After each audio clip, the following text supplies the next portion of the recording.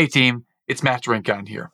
And you might have heard, my brand new book releases on Amazon on March 8th. It's been a labor of love that I think can really help you navigate some of the challenges you're experiencing in your own life. I go over toxic positivity and how to think you're in it for everyone else. In reality, you're in it for yourself. And I express that through this entire book and help learn from our own mistakes and how to turn the lens on ourselves and ask good questions. So go to Amazon on March 8th and you can get the Kindle version for only 99 cents. Just search for the book title, The Eternal Optimist. It's never too late. And you can download it directly to your device. That's it for me. Let's get into today's episode.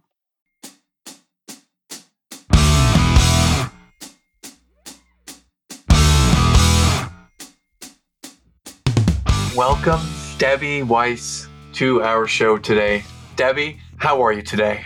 I'm good. Thank you, Matt. Good. Why do you say that? What is good for you today? What does that mean for you in your place you're in your life right now? Well, after my loss, and that's what I'm probably going to be talking about, I'm very happy that I'm in a new home that I've lived in for a couple years, and that I have a second love in my life, and that it's just a gorgeous sunny day here in Benicia, California. I just love living here. Nice. Well, thank you for bringing out the smile and sharing that. And on the heels of that, take us to the challenges, and love to dive into what was something earlier in your life that was incredibly challenging for you, Debbie. Well, I've probably had, by most people's standards, two big challenges in my life. The first was in 1973 when I lost my mom. I was 10 years old, and she got a brief illness and died, and that seemed to a 10-year-old extremely mysterious. So I grew up kind of knowing that anyone we love can vanish at any time. And then my second challenge came in 2013 when my husband died of cancer, and I was almost 50 then, and couldn't believe this was happening a second time. You know, I felt like, gee, this had sort of already happened. This widowhood run in my family. You know, my dad was widowed at 42. Now I'm widowed at 49. That seemed a little surprising to me. Yeah, just diving right in, two major challenges, people that we love. And I wonder at that point at 10, it's mysterious, as you say, so don't completely comprehend it. But what we do know is that your dad was there. And I wonder how that great loss and challenge, how that impacted you and your dad's relationship. And if you could take us forward a little bit, what was that like for the next period of time, you and your dad? Well, you know, at first it was really hard. This was 1973, and men really didn't do domestic stuff. That wasn't something men did. My dad's a scientist. He's actually a nuclear physicist. He had his career, and it involved getting up in the morning pretty late, going to work, coming home in the evening. At that point, I was fed and put away. Mom would feed him his drink. I would say hello. And, you know, we'd hang out a little on the weekends. We'd go to the planetarium or something. But he wasn't very involved in all that. And then suddenly he's got a 10-year-old daughter, a cat, and a suburban ranch house. We were in Northern California. We really had to figure out how to live together and how to make that work and how to kind of be a unit. We didn't get a housekeeper. We got some after-school care for me, but we kind of did a lot of things ourselves. But what was amazing is my dad is an amazing parent. He rallied. He got into meditation. He learned how to deal with a 10-year-old when I used to say that the words patient physicist were an oxymoron, that those words did not go together. But, you know, he learned. And by my teens, we were very close. I'm an only child. And we had dinner parties together, and we grew up together, and we hung out together. And I feel like I had a pretty great childhood. What's that like having a dad as you say a nuclear physicist? I'm thinking, wow, your dad is literally a rocket scientist. Yep. So what is that like? Because it sounds like your dad's Albert Einstein. What's it like growing up with a scientist? It's very interesting. I can't speak for all scientists, but my dad is nocturnal, given a choice. So the house is very quiet in the morning. I think he did his best physics in the evenings, you know, maybe like from midnight to 4 a.m. and then he'd go to sleep. He's super, super smart. It's really interesting to grow up with somebody who has that breadth of knowledge. You know, when you're a kid and you ask, why is the sky blue? You get a real answer. Or what does this word mean? Let's use a dictionary, but then we talk about it for a while. Getting help on my math homework was really interesting because I'd get told how to do the answer 10 different ways. I had to explain that I was really just trying to get to the end of it. He was an astonishing cook because he understood chemistry. It was just a really interesting way to grow up. We had lots of really smart people over for dinner and lots of scientists. And I would talk to them. I don't think I realized how ridiculous I probably sounded. That's excellent. It was a really interesting childhood. Well, I love the way that throughout every part, since the moment that our eyes connected, you've had a smile, you've had this way about you. And it feels like, even talking about your dad, that there's a lot baked into that. A lot of that might come from him.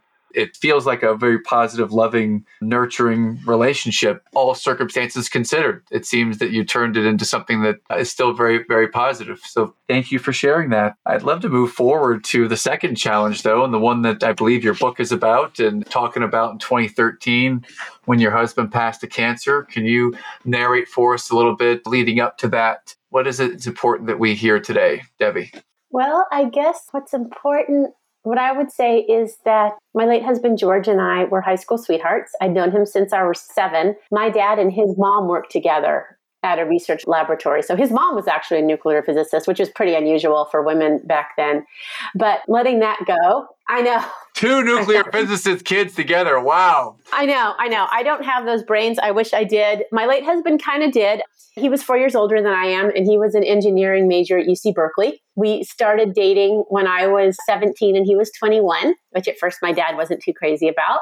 And, we kind of got thrown together at stuff over the years since our parents worked together. And then we started dating, and that was it. We were together for 32 years. He was my one and only. I went to law school and became an attorney. He went on to be a software architect. He was the lead guy on a Quicken for a while for the personal finance project program. But in 2009, he was a workaholic. I love George, but he was a workaholic. And in 2009, he came home and he said, I'm going to the hospital. And I thought, that's weird. You don't usually want to go to the hospital. And anyway, long story short, he came back and we found out he had metastasized male breast cancer. Metastasized, that means... It's spread. It's in there. It's okay. It's in there. And he really thought he could beat it. And there was a lot of treatments. And we had some really good years. He kept working really hard. I wanted to spend more time together. He really wanted to keep working. But we spent time together. And we were fine for about 3 years or something until the fall of 2012. And the cancer started to win. And that was very ugly. George had always been very protective of me, probably unnecessarily so. But he kept his real condition from me, didn't let me talk to the doctors. And eventually he went into denial. I knew the cancer had spread to his brain. I didn't know that bad. But he didn't believe he was dying. He thought he was getting better. So he refused help. He excluded his parents, which still hurts to this day. And it was crazy because I was trying to help him, but I was a full-time caregiver. But I'm not a nurse. I thought I was making him worse. It was really awful. Eventually, he passed on April 10th of 2013. I'm not sure how much I can ask here because I feel a little bit in pain, and I know it's not my pain, it's yours. I'd like to ask about that time when you were taking care of him and you didn't have the training necessarily to be doing that at that level, but you did your best. And I wonder, when you're doing your best to take care of him and he's in denial about it and maybe not letting you do it, what was that period like for you in that last year or so, Debbie? I don't like to admit this, but I do go into my books. I think it's important to be honest about it. I was bewildered. I didn't know what was happening. And I also got angry because he wasn't letting me get the kind of help that we needed. And I didn't even realize, that there was more help available through his doctors or services, certainly his parents, who would have helped. Once they eventually found out way near the end, they wanted to have him at their place and help out, but he turned that down and it was too late by then. I kind of thought I was going crazy. I was very, very stressed. I got these really bad hives and the doctors thought it was menopause. Well, it's stress. So I was on prednisone, which is like being on, I've never been on these, but it was like being amped up. It was like being on some weird drug, your heart's pounding. And I stayed on it for longer than I should have because I had to function. I had to do the grocery shopping. I couldn't have hives then. That wasn't happening. So I was amped up, trying to care for him, really out of my element, wheeling him around the house in a wheelchair with tanks. He wouldn't really let me drive him anywhere. It was insane. I really was not doing well. My dad was really worried for me. Wow. Bewildered and angry and just incredibly difficult time. And, thank you for starting us on the journey and sharing that. And I'd love to ask, because I don't want to give away the whole book. I know that part of your book is about what we're talking about. So what inspired you to write the book? You're an attorney and you're married for 32 years to your high school sweetheart, who your dad wasn't fond of at first because he was 21 and you were 17. But this happened and he passes away. So take us forward from that moment when he passed. What was that like for the next period of time that you can recall? Well, they're kind of different periods of time. I mean, it's 10 years ago, so I have a lot of perspective now. At first, I kind of split into two people. During the day, you would have thought I was so organized. I went into my lawyer mode. I handled the paperwork, the estate work. I figured out the finances. Our house had some deferred maintenance that really needed attention because the bathroom was leaking into the dining room. Had to deal with that. I was doing a lot. It looked a little weird. I was gardening at 4 a.m, long walks at 7 a.m. But people do that. But at night, I was kind of crazy because I was by myself. George and I were really isolated. I retired from practicing law at 40. We didn't have close friends, really. Colleagues were kind of enough for him. I didn't have a lot of close friends. I had, a few friends like from the gym I'd have lunch occasionally with someone I'd worked with, but nobody really close. Nobody you call when someone's dead and you're like, what am I going to do? So I was really isolated. So at night, I drank bourbon and listened to records, especially George's favorite records. I think I wore Permanent Grooves. I wore through a whole copy of the Rolling Stones. I forget which, Exile on Main Street. Yeah, I think I wore out that whole album. I drank and listened to music, and sometimes I ate a lot. Sometimes I ate nothing. My sleep was pretty weird. So it was just really fragmented. But I got better. It got better. Yeah, well, so it got better. And the woman I'm speaking with right now, it's the energy and the light. I can feel it. I can sense it. Before you have this 10 years of perspective, you're in the fragmented period. Did you realize it was in that space, or what was that like when you realized and then started to make progress, if that's the right way to frame it? Oh, yeah. What was good was I was seeing a grief counselor. That was a huge help. At one point, I got in an inappropriate relationship, which I go into more in my book. I don't want to do that here, but the grief counselor was really helpful with that.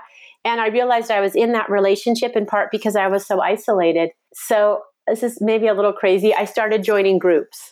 And I was in kind of not a small suburban town, but a really suburban town. There weren't a lot of choices. It was Danville, which is about, half hour from Berkeley or Oakland, but I wasn't going there. I couldn't handle driving that far.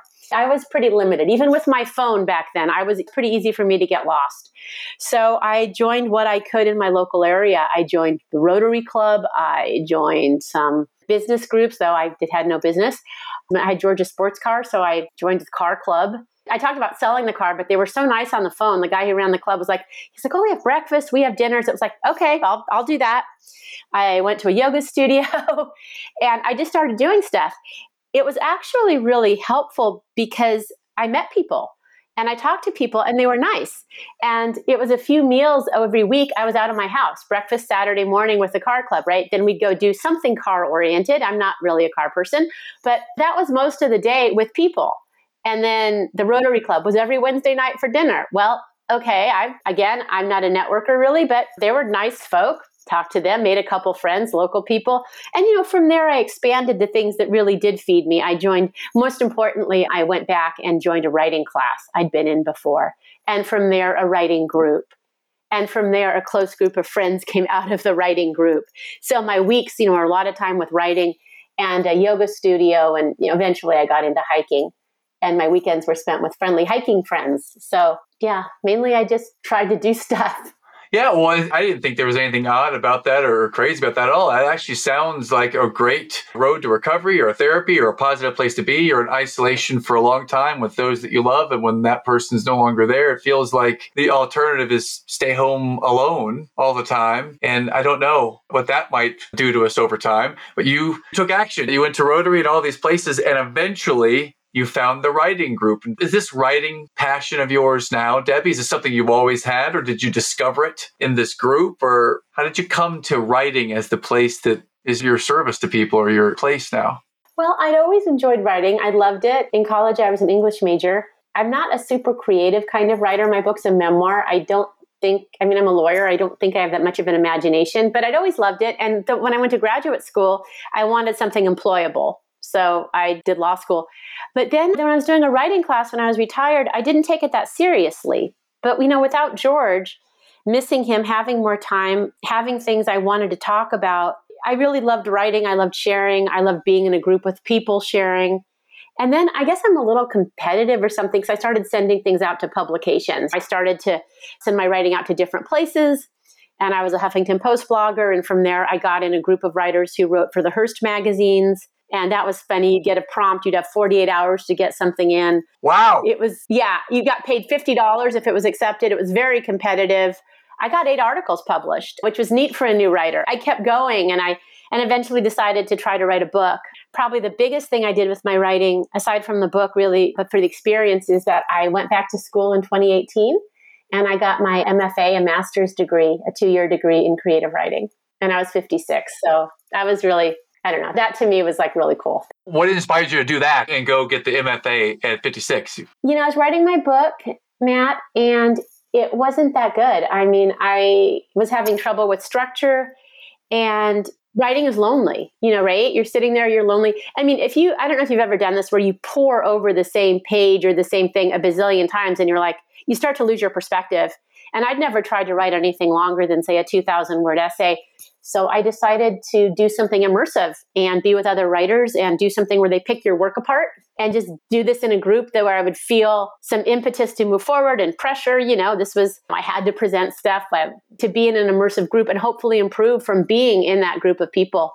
Yeah, so you started to write, you wrote the articles, you could do 2,000 or less, and I don't want to say easily, because this doesn't sound easy, a 48-hour deadline, but you seem like the type of person that once you get locked in the zone, you can just go and get it done. If I have to, yeah. It takes me a while to get there. It was easier when I was 25 and trying to pass the bar, but at this point, if I have to do so, I can do it. My degree ended during COVID, and my professor said I was one of the few people who could kind of keep up with the deadlines then. And it was because I'm a grown-up, I've done this. So yeah, if I need to get something done. Yeah, when you were going through the MFA, how open were you or receptive to any criticism, feedback, direction as you were learning the structure? How do you take that feedback? With gratitude, for the most part, because when I went in there, I'm a suburban, privileged, middle-aged lady, pretty insular. So I was really curious if people in my class who were different kinds of folks could like the writing, if it would resonate, if everybody was just like, this sounds like a real housewife or, but without anything interesting to say, let's get rid of her. But, it resonated. And that was really good. And I got some really valuable criticism. That said, the thing that really scared me is my book is out. It's been out a year. And my thesis advisor thought I should have started from scratch all over again. But I wasn't going to do that. My fellow students, I don't think, did think so. And I had a really, really great editor who liked the book. And I worked with her very strongly. I mean, I really cranked on working with her to make it a better book and to meet her standards. When she'd edited it once, I said, okay, what is it going to cost to do a second round? Well, you've hit, as we start to talk about the book and we share the website, and I'd love to spend a few minutes on that. Before we get to that, I'd love to go back. You said 2 words that really just set me off here. You said gratitude and curiosity, and those are 2 of my core values and 2 of what I would call the values of eternal optimism. And I'm curious, gratitude and curiosity. What are those 2 words? What does that even mean to you, gratitude and curiosity, Debbie? Well, gratitude to me means that you can be grateful for where you are. That's kind of what that means to me, because nothing is ever going to be perfect. But for me, gratitude is moving forward from a time when I thought I was not going to live that long, honestly. I don't know if you've ever heard of the widowhood effect, where people who are surviving spouses just don't live that long after they lose their partner, especially if they were caregivers. They're stressed and they don't come out of it. Wow. And so for me, it's moving past that. I mean, I once had, when I was dating years ago, I had this terrible breakup. And I don't want to go into it, but it was so awful. And when I thought, well, okay, but this isn't as bad as having your husband die of cancer. This is a man who turned out to be not a good person, profoundly disappointing. This was embarrassing, but you're fine. I mean, your life, you're fine. Everything's still there. Your house is there. Your health is there. So to me, it's moving forward from a really hard part. And curiosity to me is hard. That's harder for me, but it's being positive maybe when things aren't what you want. Example, I just started yoga teacher training. What? And I know. Wow. I know. And I wanted to come back to that because you mentioned it and you kind of lit up when you talked about writing and then you said hiking and you even mentioned a yoga group. So why yoga teacher? It fits you because you're lighting up when you talk about it. But why yoga? well, I'm not good at it. I wish I were good at it. I still can't do arm balances or crow. I've been at it for 9 years. I'm also kind of a risk benefit person. Handstand, no. Potential broken wrist, I can live without it. But I just really loved it and I enjoyed it. And honestly, I loved writing the book. Promoting it, I don't love. I love meeting people like you. I love the experience, but trying to actually generate sales, being a salesperson, being focused, getting followers, I hate. I just, not my thing. So I really need something new to engage my brain.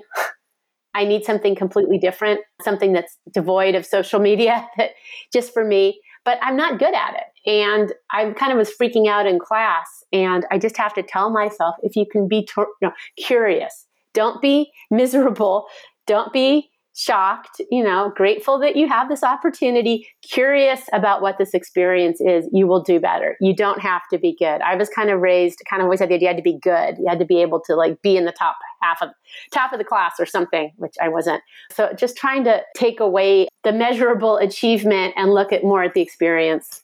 Wow, that's a lot for a competitive person to come to that realization that it's about the experience, not necessarily just the achievement, it's the experience. So as you're on your journey of becoming a yoga teacher, which is awesome, I cannot wait to see if there's ever a YouTube video of this that you don't have to make yourself, but if someone takes it, I would love to see that just to see the joy. I'm seeking joy. I'm looking for people that's heart is full of joy in something they do.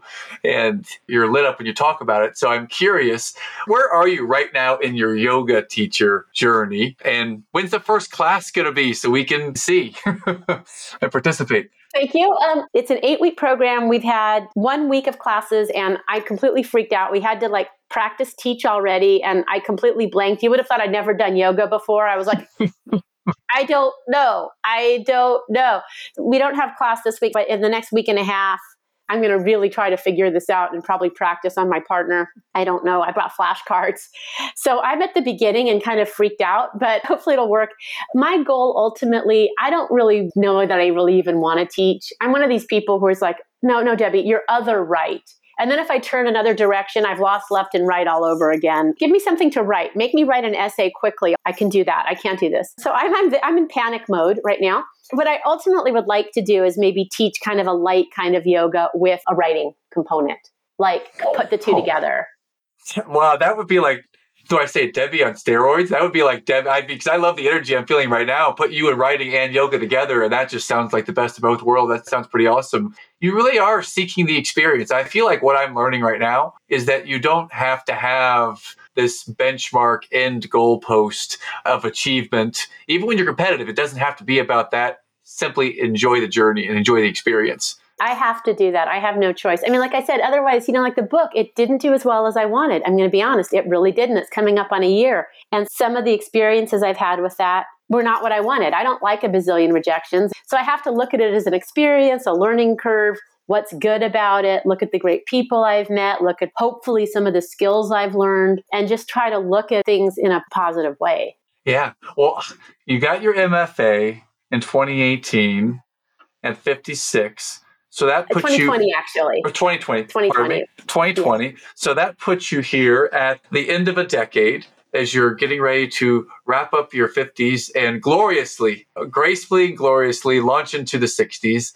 What's on the horizon for you that, not perfectly planned, but what's on the horizon to look forward to that might be exciting for you here in this next chapter? Well, I moved to Benicia 2 years ago and I love it here. I got involved with our local literary society. I did a memoir workshop and it looks like I'm going to be able, fingers crossed, to teach a memoir writing class that I volunteer to teach for some senior folks. I've taught memoir before. I love teaching writing. I've also taught essays and got paid for that, which was cool, but I just love to teach writing. So I want to do that. And so I'm excited about my community here. My partner's a realtor here and we we just have a great time running around town on our Vespa and chatting with people. And again, the literary society and the yoga studio offers a wonderful sense of community. I really found a great community here. One thing that was great from being widowed is when I moved here, I kind of knew what to do. There's the yoga studio. There's great people. Literary society. Awesome people. Joined a couple local hiking and walking groups. Again, awesome people. And so it felt really welcome. And it's a small town here. So I'm excited about that. I'm excited about the teacher training. Even if I don't really teach, it's definitely a challenge. It's going to take up all summer. We'll see how that goes. And, I'm excited about having a new partner. I'm not real goal oriented these days. So I tend to look more in terms of, am I living in a way that I like? And we're fixing up our house. It's been 2 years, but it takes a long time. Yes. Yes, I feel a couple of patterns emerging. One is that you've kind of re-immersed yourself, or maybe for the first time, really immersed yourself into this whole community concept, as opposed to tight-knit family unit of two, to now community. And there's an energy about you that I'm just falling in love with as you're sharing, just that there's such a joy in the energy. And it's not pointed towards, I have a goal to do this. It's about being and present with these things. And when you talk about teaching a memoir writing class, I appreciate your energy. I wonder if we go back to, it's been 10 years now, is there a different perspective 10 years later that you might be able to tease out and hint for us? I'm sure some of it's in the book. What is it that might be able to share now, 10 years after your husband's passing? Oh, thank you. Yeah, the book really actually ends, and the time frame's compressed. It ends more like 3 or 4 years after. It was more when I was just kind of trying to figure out how to live on my own. 10 years after his passing, I learned a lot of lessons that I think apply to me. I think they might be helpful for other people. I don't know. One of the things that I learned, I wished I'd been more gentle with myself. I always felt I wasn't doing enough. I wasn't changing enough. It's fun when you're a widow and you seem okay on the surface because people give you all this cruddy advice. Join an ashram. Why aren't you dating? You have your whole life ahead of you at a time when it's really not what you need to hear. And I don't make drastic changes. So I would say be very gentle with yourself, for sure. Secondly, to follow your passions. I actually write about this stuff. I have stuff in Next Avenue, and I had something in Huffington Post about 10 years after. Follow your passions, and then find ways to do that with other people, joining groups. For me, it's hiking. It was hiking groups. It was a yoga studio. It's definitely writing groups and another degree. But for other people, people who are better than I am at this tech stuff, maybe it's an Apple class and how to use your iPhone or something. But joining, getting out and just being with some other folks. There's senior centers. We have a wonderful one here in Benicia, that type of thing. So figuring out kind of how to do the things you like with other people. And another piece of advice is I started dating 14 months after my loss. And I would say, wait until you're your whole self. Figure out how to live on your own and feel more like a complete person before you date, because it's pretty nasty out there. I don't want to be too negative or turn people off, but you need to be pretty strong to do that. And I went in too soon.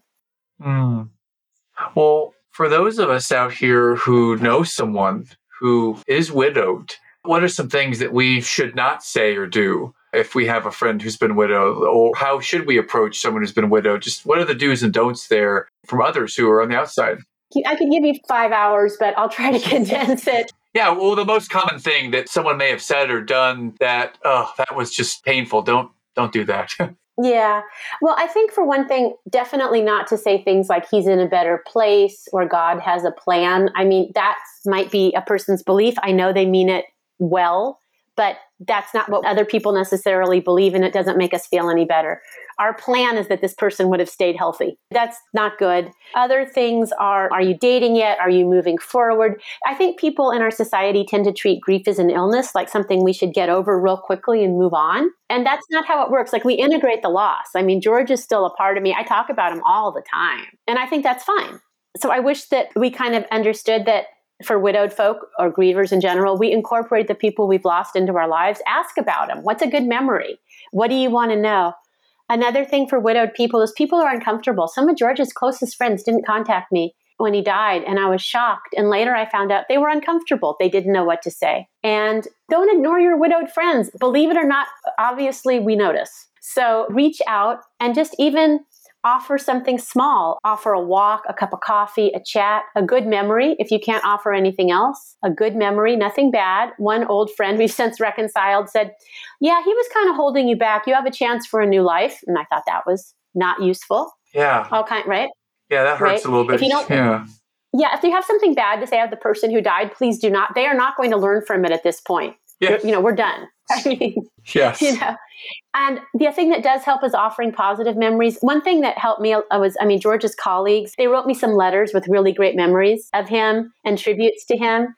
And they had like a Facebook tribute page. It was really beautiful. I mean, I was devastated, but that made me feel great to know that he'd impacted some lives, and they had a beautiful memorial for him.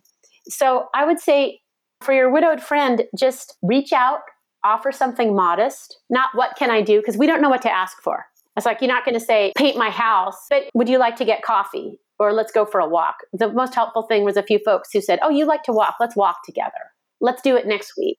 I have a friend who's kind of lonely, and I'll say, let's walk. If I'm worried about a friend, my thing is like, I walk. Let's walk. It's really simple. It doesn't take planning. It doesn't take much organization.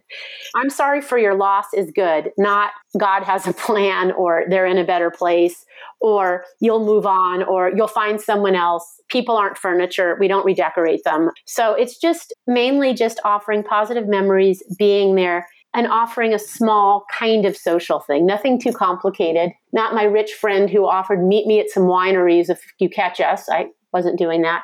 But, just something simple. Okay. I think that a frame that's different that I feel right now is maybe the equivalent in a different group is when people get together, they've been dating for a few years, when are you going to get married? Or if someone gets married, hey, when are you having kids? Or when someone passes, when are you going to date again? It seems, now that we're talking about it, it seems not the right thing to say. And yet people don't think about it. They just start saying it. I'm with you. I'd love to ask you this. Can you go back to the time that you met George? You were friends as kids. So I'd love to go back to your high school prom, or maybe even, do you remember the first time that George ever asked you out? What was that like, if you could take us back to a trip down memory lane? Oh, it was really awkward. I blew it. The first time he asked me out, I blew it. I was 16. He was 20. We were at a family Christmas party at his parents' house, and he said that he was going to a party at some friend's house. Would I like to join him and leave that party? And he would make sure, I got home okay. And my dad said yes, and I went. And I was so uncomfortable. And I told him I was such a geek in high school. And I was like, oh, yeah, I go to parties. I'm cool. Oh, yeah, I'm busy. I didn't really have to tell him, I spent every Saturday night with my girlfriend, Katie, eating, I don't know, Doritos or whatever, popcorn, watching Saturday Night Live. Nice. And so I think I came across as a really popular kid, when I was this major geek. But we did meet up at a party when I was 17. And I think it was a Halloween party, or it was a Christmas. I don't remember. My dad had parties. He was good at this stuff. And from then, George and I started to get together. It was after that. He didn't like my music. I remember it's in the book. I have our meeting scene. He was looking at my records, and I had Steve Miller and yeah, I don't know, probably. Yeah, I love some Steve Miller. Yeah. Jungle Love, right? Jungle Love. Yes.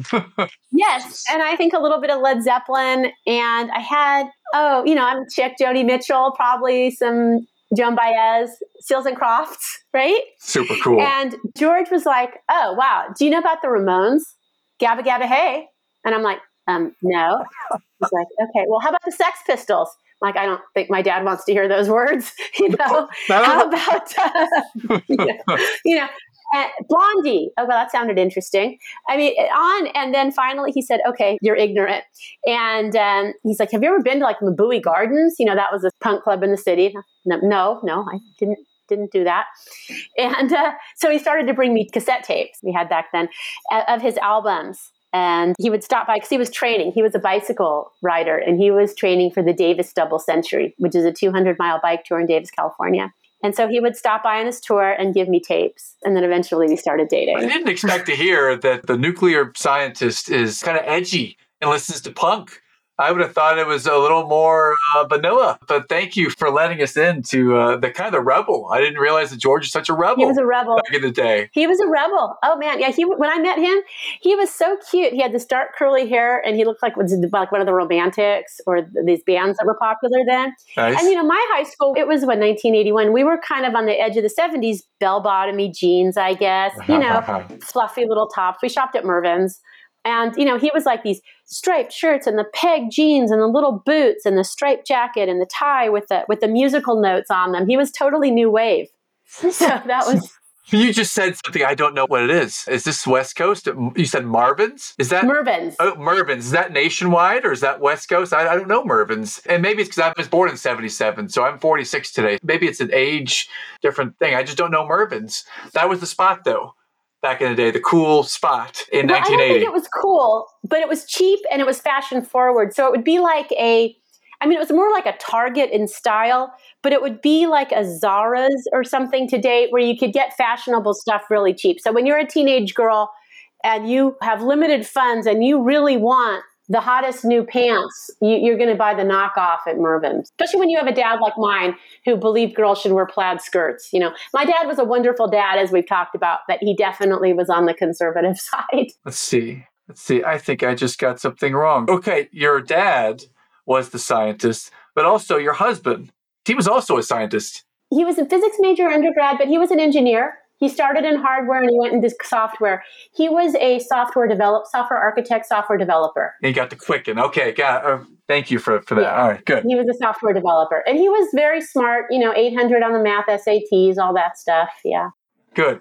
I just want to give a little bit of credit to all nerds out there. You've associated with being a nerd when you were in high school. So did I, and still to this day. So I appreciate the nerds. You are probably more fashion forward and cooler than you thought. So kudos for all nerds out there. We are all united. Well, Debbie, tell us, how do we get your book? Where's the website? How do we find out more about you? Just how do we find out more? Okay, well, one thing I'm going to advertise is I think my book has a beautiful cover.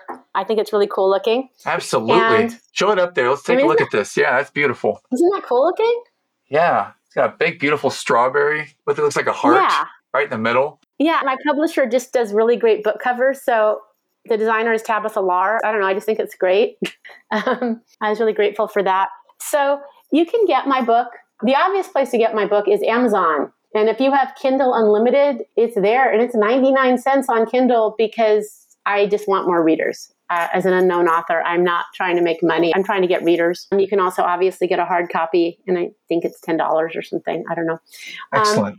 If you want to know more about me, there's my website, which is, not surprising, DebbieWeissAuthor.com.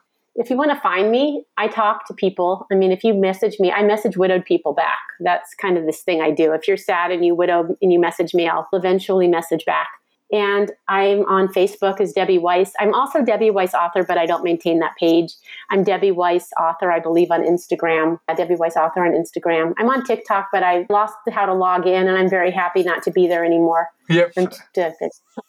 Likewise, yes. Also, DebbieWeissAuthor.com. We'll have that link in the show notes. And you can find Debbie on Facebook or on Instagram. And her book is available as is. It has a beautiful cover. Let's take a look here. We've got a few minutes to go. If you're open, I'd love to put you in the lightning round of questions. Can we do that for a few more minutes? Okay. Well, then ding. Here we go. All right. So lightning round. The first question. The name of our show is The Eternal Optimist podcast. And when I say eternal optimist, what does that mean to you, Debbie? It means you're always looking on the bright side of things and that it's a mindset. Awesome answer. If there is a book or two that have been inspirational or have been helpful for you in some way in your life at any stage, what might be one or two books that have been impactful for you? I love the MFK Fisher books, The Art of Eating. She has a whole bunch of books and you can buy a paperback that has them all together. My dad and I grew up cooking together and I love MFK Fisher. She writes about food, but also she does that as memoir, which is amazing. Excellent. I love Lori Colwin, both her fiction and nonfiction. Home Cooking is her cookbook, but other books, I'm going to blank on them. So this is a lightning round. So MFK Fisher, Lori Colwin, and showing the geek I am, I've enjoyed reading a lot of Joseph Campbell. Oh, of course. Oh, man. Kindred spirits. Another Joseph Campbell fan. Good. Yeah, major Joseph Campbell fan. Start with The Hero's Journey. Excellent. Well, you've mentioned two cookbooks. Is there a Debbie Weiss, like a special recipe, like your go-to signature Debbie dish? Ironically, I do not cook. My dad cooked, George cooked, my current partner barbecues. I believe that men cook. Fair. Well, is there a favorite dish you like to eat that your partner cooks or your dad cooked? Lately, I'm so boring these days. Probably barbecued chicken and corn at home. We just make these simple dinners and I just love it. Because I just love having, in our new home, it's just so lovely to be outside on the deck. There's water. I'm happy with my barbecue chicken. Excellent. Nothing boring about that at all. It's nothing like being present to the things that give you energy that you love. So thank you. Last question. If there is some inspirational music to you, you've mentioned a number of bands from earlier on, even back in the record days, you mentioned the Rolling Stones. Is there a favorite that inspires you, that just fills your cup? I have a bunch. Joni Mitchell, Courtney Spark, Definitely Traffic. I love Traffic. Badfinger. You can tell late 70s stuff. My partner's really into the Guess Who. Lately, I've been enjoying that. I listen to stuff on vinyl. So for me, what's kind of inspiring is to hear something on vinyl. Ooh, nice. A purist. Listen on vinyl. Yeah. Awesome. Well, Debbie, it's been a real pleasure getting to know you and hearing part of your story. And I encourage all of our listeners to go and check out Debbie's book, Available As Is. I feel we could chat for a long time, and I love the way that you can see a subject, hone in on it, and just go deep into it. I love that lawyer part of you, and then there's the energy about that. It's been a real joy. So thank you for being with us today, Debbie. We much appreciate you and love you. Thank you.